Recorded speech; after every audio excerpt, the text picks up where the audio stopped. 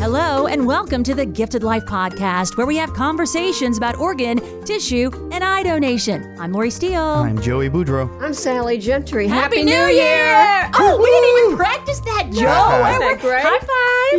Yeah. How is everyone? Awesome. Good? Wonderful. Yep. New road ahead, guys. All for 2019. Hard to believe, right? Well, on this episode, we're starting out with something important everyone should know. Controlling your own medical decisions. How do you do that, right? Yeah, Laura, today we're talking about legal paperwork, specifically living wills and what you need to know. We hear a lot about that. And we're going to get you ready for the new year Oh, here by it is. talking about how to gain a new perspective.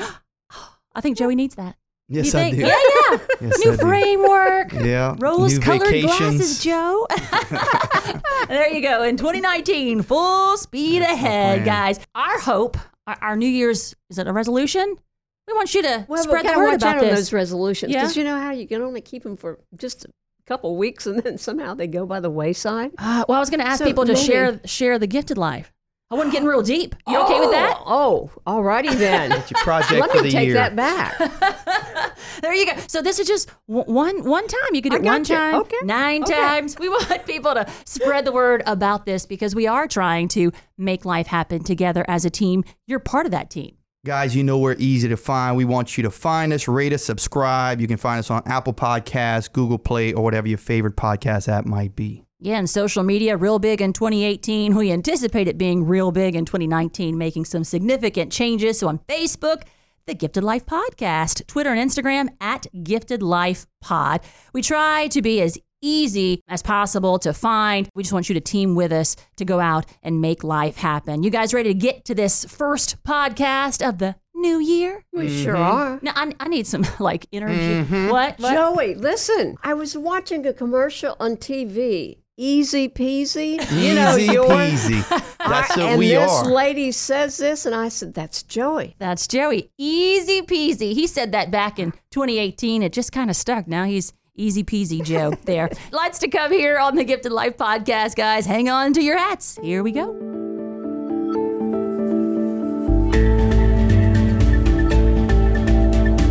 Here on the Gifted Life Podcast, we are pleased to be talking to one of our longtime friends, Mr. Paul Rabelais. How are you? I am great, Lori. I'm happy to be on the podcast with We're all cheering. Hello. Hey. Woo! I like that. Thank you, Paul. So by day, Paul is an estate planning attorney. By night, he is just a good human. So good. So a couple of years ago, let me tell you how we met. I was invited to a meeting because this attorney kept getting this question about donation when it came to estate planning. And so being the good attorney that he was, he wanted to reach out to the Organ Procurement Agency and say, I keep getting these questions. How can I help, right? Which, don't we love hearing that, right? How can I help? And so since that day, we have partnered with Paul to spread awareness, to increase the donor registry. Our big event is called the Rabelais Run for Life, where we host folks from across the Baton Rouge area. We gather, we honor our heroes, we celebrate life. It's just amazing. And what is more amazing is that Paul has no direct tie to donation. He's just, like I said, a good human. So did I sum that up right, Paul? Yeah, it's just been a great little run here for the last 8 or 9 years, and really didn't appreciate organ donation and the effect that it had until I started inquiring with LOPA and was able to tour the facilities, meet families that were affected either as an organ donor or as an organ recipient family, and see the impact that organ donation had on so many, many people and family members and friends of loved ones. And so really, and you say I've had no direct impact, but I feel like now I have, as a result of being around LOPA and its event and its donor and recipient families. I feel that there's a real real connection there. And so it's really been a pleasure working with Lopa. Lopa does a great job. You're a forever part of our family. You know that now, right? You can see that when we're out at these events. Like, you're one of us, Paul. We love it. Has contributed financially to help us be out more in the community, spreading the word. And that's kind of why we called you here, Paul, because we do get lots of questions about medical decisions at the end of life. We have folks saying, well, I'll just put donation in my living will, or I'll just put it in my will. And we try to stress those conversations between family members. But that's kind of what you were getting when you turned to us, those same type questions. Where does the organ donation conversation go when you're talking about end of life? So tell us a little bit about what you do and then teach us. Yeah, and that's how it all started many years ago, is when I'd be sitting across the table from a couple, maybe they were in their 50s or 60s or 70s, and they were realizing that, at some point they needed to address these end of life issues. And so as an estate planning attorney, we always talk about people's wills and what kind of, financial legacy they're going to leave. But then many would volunteer information to me and say something like, well, I also want to make sure I'm an organ donation. Can we put that in my will? And so I got that question asked many, many times. And so quickly learned that it's getting the legal affairs straight. And we'll talk about living wills and those things in a moment. Some of the terminology is really a different act than organ donation. So in a minute, I'm sure we'll have Lori, you or others can talk about the specific website and how logistically one plans for organ donation, but it's something that never should go in something like someone's last will and testament, because quite frankly, sometimes wills aren't even reviewed or looked at until days or weeks after someone passes away. So while it's nice to see in a will that someone wanted organ donation, that's not the place to put it. It's always through the website or the Office of Motor Vehicles. And then I know we'll talk here in a minute and focus on the living will aspect as well, which is that, life support machines declaration. You mentioned that, the will is not a great place to put it.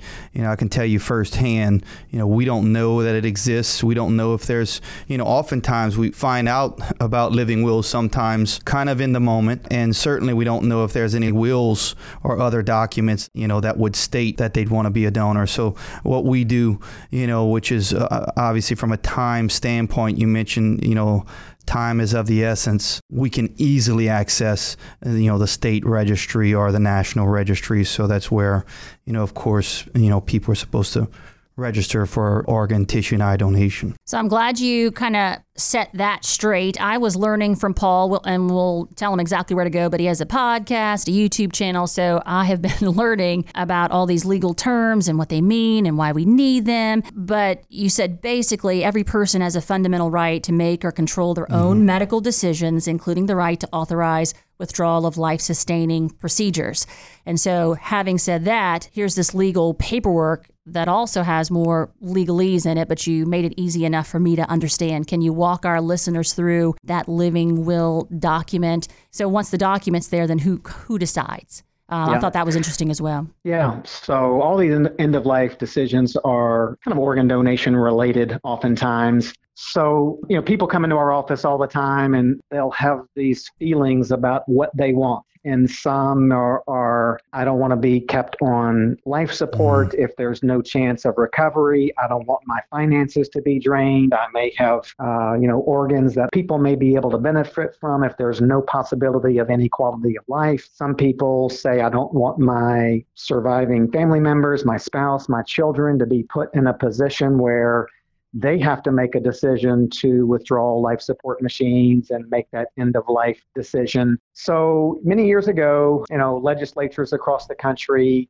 all realized that it's the patient that has the right to make their own medical decisions. So they created living will laws, and just some lingo, because some people say living will, living trust, and everybody gets those terms mixed up. So really what we're focusing on now is what is commonly referred to as a living will, or otherwise, in layman's terms, just your statement regarding the withholding or with the withdrawal of life-sustaining procedures. So patient has the right to make the decision, and many people don't want their family to have to make that one final decision. So the patient has the right to make it. Patient signs a living will, which typically says something like, and most state legislatures created their own form, and most lawyers use something very similar, or if not very similar to that form. But it typically says something like, if I'm ever in that, because there's the concern, like,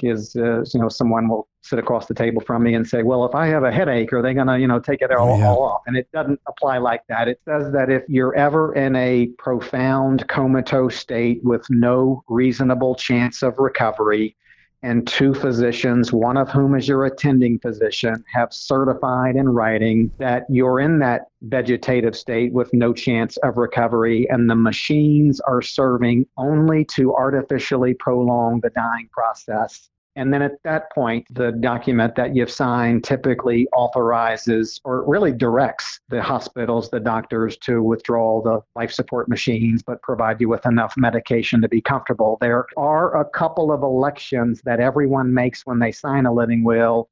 Typically, those elections will determine whether you would want nutrition and hydration, food and water, IVs and feeding tubes withheld in addition to those machines. So that's the living will part. Paul, I have a question for you. Uh-huh. Coming from a mental health perspective, I'd like to believe that families do discuss this with their spouses, with their children, with those significant others.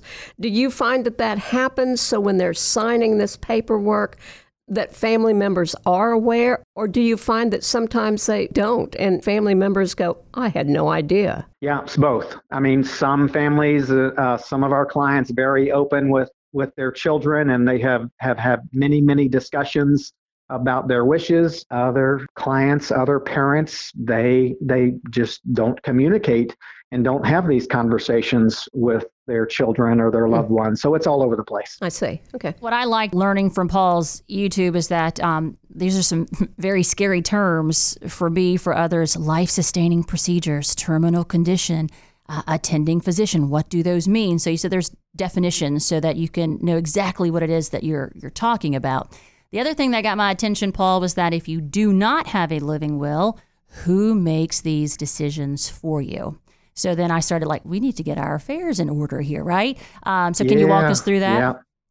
Yeah. Lots of times people tell me that their mother, their father passed away, and, maybe there was 3 or 4 children and there's no living will. And so the hospitals are kind of scrambling to try to get to all of the children and get the consent from all of them. And it seems like always there's maybe 1 or 2 who just can't make that decision. They don't want to let go. And so many children have told me, boy, since my father had a living will, it made our job so much easier. We knew what we wanted, or we knew what he wanted, and it made the process easier. So, how that fits in with organ donation, I mean, I don't know, but I think many people tell me one of the reasons they want to have a living will, yes, they want to make things easier on their survivors. No, they don't want to be drained financially from, being artificially prolonged for many days, months, or years. But another reason they tell me is that they do want to help others. They're like, if I have no chance of any quality of life, and if my organs can be used to help others, that's one other reason why I think a living will would be appropriate. So it's not something that everybody says, but some are thinking about it, and some actually express it to me that that's part of their wishes. So it's just that combination of getting everything in order, that planning ahead really can benefit not only your own family, but in organ donation, it can affect so many other lives as well. So, Paul, I've been recently involved in wills, and I know that we had to have it notarized and everything. What's the process as far as a living will from a notary standpoint. Yep, or I'm witnesses pretty and sure things. that they structured the laws this way to make it easier for people to sign living wills than it is to go through the formal process of wills and powers of attorney, where most legal documents, when you're getting your legal affairs in order, they have to be, they're typically prepared by a lawyer. They're notarized by the lawyer or a notary. They're witnessed by two other people. So there's that notary requirement. But with a living will, there is no notary requirement. They just have to be witnessed by two people who are not family members. So they make it easier for people who perhaps at the last minute, or people who, at the last minute or not, people who just want to get that done. They don't have to go through a lawyer or a notary. There's a sample form that our state has created, and I think most states have sample forms. So they've made it easy by eliminating the notary requirement, which is required of all the other estate legal documents. Is that easy to find? Is that just a simple search, or do you have to go to the archives building? These days, almost anything you want to find, you can go through Google, and I bet there's. I could have looked in advance, but I would say in general, it's pretty easy to find. Yeah. Okay. And so if someone comes to you and they're talking about, their estate planning and they talk about donation, is it just a conversation you have with them about, I have been working with LOPA, you can register at the OMV, it's important to have those conversations? Is that kind of the trend that you have started over the last couple of years? Yeah, certainly. It wasn't as much in the early years, been doing this for roughly 25 years or so now. So ever since I've seen the impact that organ donation has had on the positive impact on so many families, it's an unavoidable conversation. I'm going to have it with everybody, at least give them that option. And that's what I learned from Lori and from LOPA early on. We just want to increase organ donation awareness.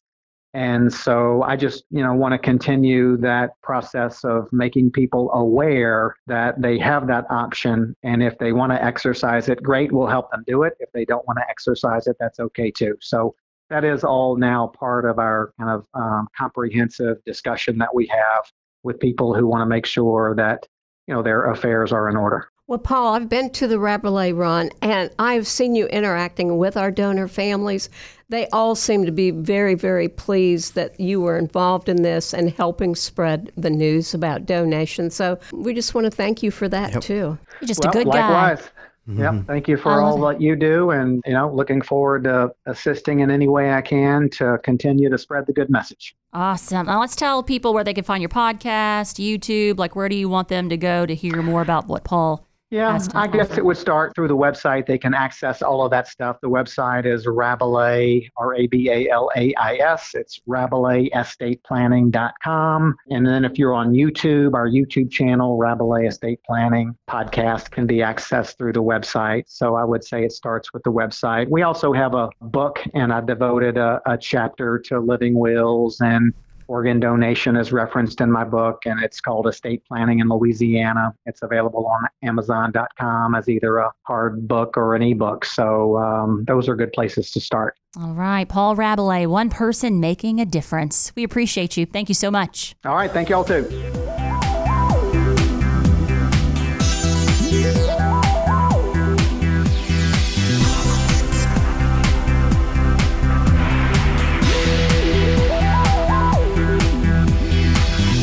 Learning here on the Gifted Life podcast, especially in this new year. But guess what we're not doing in this new year, Joe and Sal? What? I'm assuming no resolutions, Sal. No resolutions. No. How you reacted at the top of the show. It's all about fresh new perspectives, right, Sal? Absolutely, Joey. There you go. He's your favorite now. I see. It's well, okay. What can I say? We just kind of bonded at that moment. So, okay, I'll admit it. Sometimes I just want to give up. Mm-hmm. Now, I'm thinking a lot of people feel that at times, okay? I'm on your wagon. Here we are. Yeah, I know. Because you know what? Sometimes no matter what you're able to do, your field of expertise, sometimes it just seems like you run into problems that are just really insurmountable and you want to go, oh, geez, that's enough. So maybe the thing is this. You realize I got to change something up here because this just isn't working. So I found 7 tips to help you kind of gain a new perspective. Okay. So those I'm going to share with you up right now. Okay. Okay. I'm ready. Okay. So, number 1 is don't be afraid to ask for help. Mm-hmm. I don't know about you all, but there's many times that I think, I can do this myself, because if I don't, it's going to look like I don't know how to do my job, or people think I don't know what I'm doing. But you know what? When you ask somebody, what do you think about this? I just seem to be stuck. I can't move forward. And then somebody will say something, you go, oh my gosh, I hadn't thought about that before. So it never hurts to ask for someone to help you out. I kind of get in that crutch where I'm like, it's just easier if I do it myself. Yeah, that's and then right. I get overwhelmed. Yeah, there you go. I hear you. Yeah. And sometimes, you just need to walk away from whatever it is. Mm-hmm. And, I have found, too, that a lot of times my thing is the animals in my life. Yeah. And Joey, that's a shout out for you.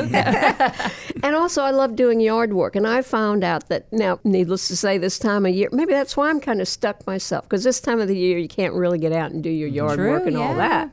But I have found that sometimes I'm doing that. I'll go, you put it on the back burner, the subconscious is still working on it, but you're not pushing yourself, and you go, I got it. I know what I need to do to make this better. Mm-hmm. Now, you also sometimes just need to start over. Because, when I'm thinking, this is the best idea that I've ever had, and then you go, oops. No. That never happened to me, so I don't know what you're talking about. Happens to me all the time. And sometimes you think, I have wasted a lot of time and energy on just knowing this will work. Well, no, it doesn't. You just need to scrap it. And that doesn't mean that you're not any less of an individual, which sometimes people kind of get that in their head through that self-talk. But it's really just sometimes just throw it out, start over, and you might find that it really works better for you. And then you can overhaul your routine. You might change things up the way, doing critical thinking, or let your imagination just run. Because a lot of times you get into a routine. This is the way it is. This is the way it's supposed to be or should be. And then you realize, maybe I just need to kick that regular routine and go with something else. Challenge yourself. That's it. And then, broaden your horizons. Kind of look at the problem from all sorts of angles. And again, going back to that, ask someone else, what else do you see here that I'm missing out on that can help you do that? And then break out of your 2-dimensional way of looking at your life, at the problem. Can't do it, Sal. Can't do it. I'm stuck. Because I'm sure that you find out that if you just look at it in 1 or 2 ways, it just doesn't work that well. But, sometimes you just need to get a 4D perspective, if you will. It gives you a lot better insight into what needs to be done. And then finally, maybe ask somebody else to step up and say, could you take the lead on this for a little bit? I do ask my immediate supervisor, Kirsten. Hello, Kirsten. Hey, Kirsten's here in the room now. She is. Shout out. That's sometimes, what I thought was going to work? And she'll go, well, did you think about this or that? It kind of all wraps the whole thing back up into getting that feedback from outside sources that can kind of see and know where you're going, but realize that you've missed this one step somewhere along the way, and it can help you. So that's why teams are good. Absolutely. So there's just a little bit of feedback for you all about gaining a new perspective for this year. I like it. At the beginning of the year, I'm all pumped up because what can happen this year? Yes! Yes. So we'll follow your lead. Maybe I won't get burnt out as quickly, by February. Good for you. Good. You good? You moving in the right? You taking notes still? I'm worried about you. I've got a fresh perspective just based on that Sally's talk right there. So right. We were all shaking our heads like, yes, yep. All right. I'm refreshed and ready to go. We like that. All right. More to come here on The Gifted Life.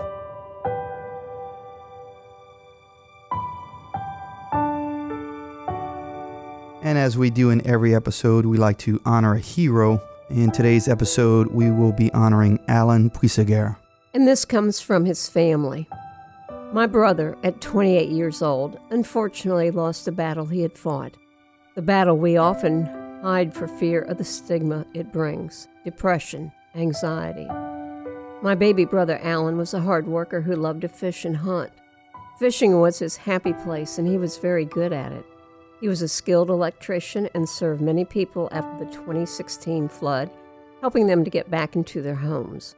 He cared about his family first, and no matter what, would be there at the first call. He lives on now in a spectacular way through the act of donation. 4 people were given new life. I prayed when we learned the gut-wrenching news that Alan wouldn't pull through, that his organs find a home to someone in great need, and that they would love life and live a life that serves God and puts Him first. My brother was a good man, and I will love him forever and hope to one day meet the people who have been given a chance at life. Thanks to my hero, my brother. And now we pause and say thank you to Alan for the gift of life.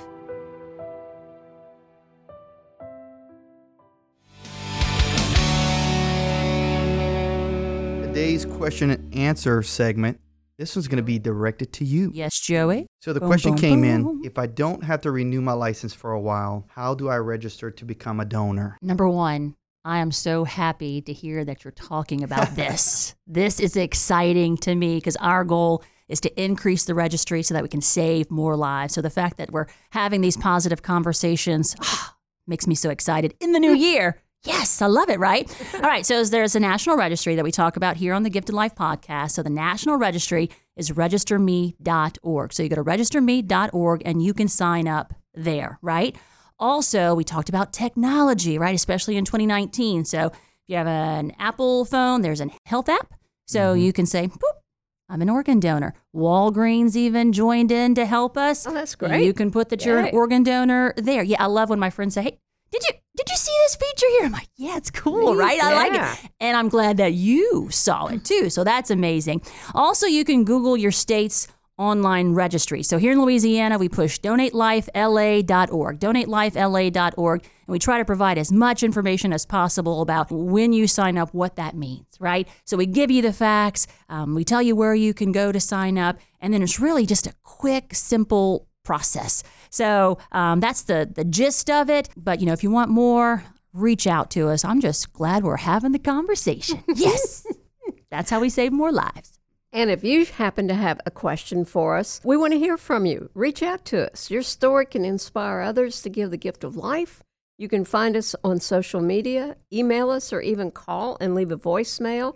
That email is info@thegiftedlife.org. And most importantly, we do have that phone number, 504-648-3477. One day she'll sing it. I will. I love it.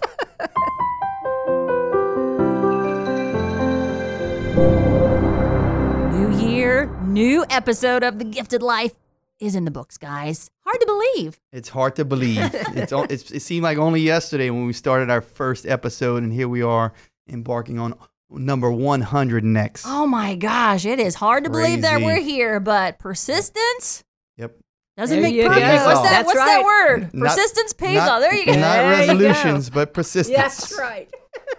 And we want to definitely thank Paul Rabalais in this episode for giving us such great information about living wills and all the things that go into making end-of-life decisions. And then someone not tied to donation coming in and doing so much to help us make life happen. We talk about one person making a difference on the podcast. I mean, he is in that category. Yep. Thanks, Paul. Well, and thanks to him, it gives us a new perspective. Yep, it does. There you go. On life and what we should or need to do. And remember to include donation in your plans. Include donate. I like that. And that's what we're going to leave you on. We want you to go out and do something you wouldn't normally do to help us make life happen because you can, and we appreciate you. Thanks for listening. This is a production of the Louisiana Organ Procurement Agency, or LOPA. The Gifted Life is hosted by Lori Steele, Joey Boudreau, and Sally Gentry. Our executive producer is Kirsten Hines. Producer is Shalon Caraway. And we are recorded, engineered, and mixed in our Covington, Louisiana studio by Troy Perez.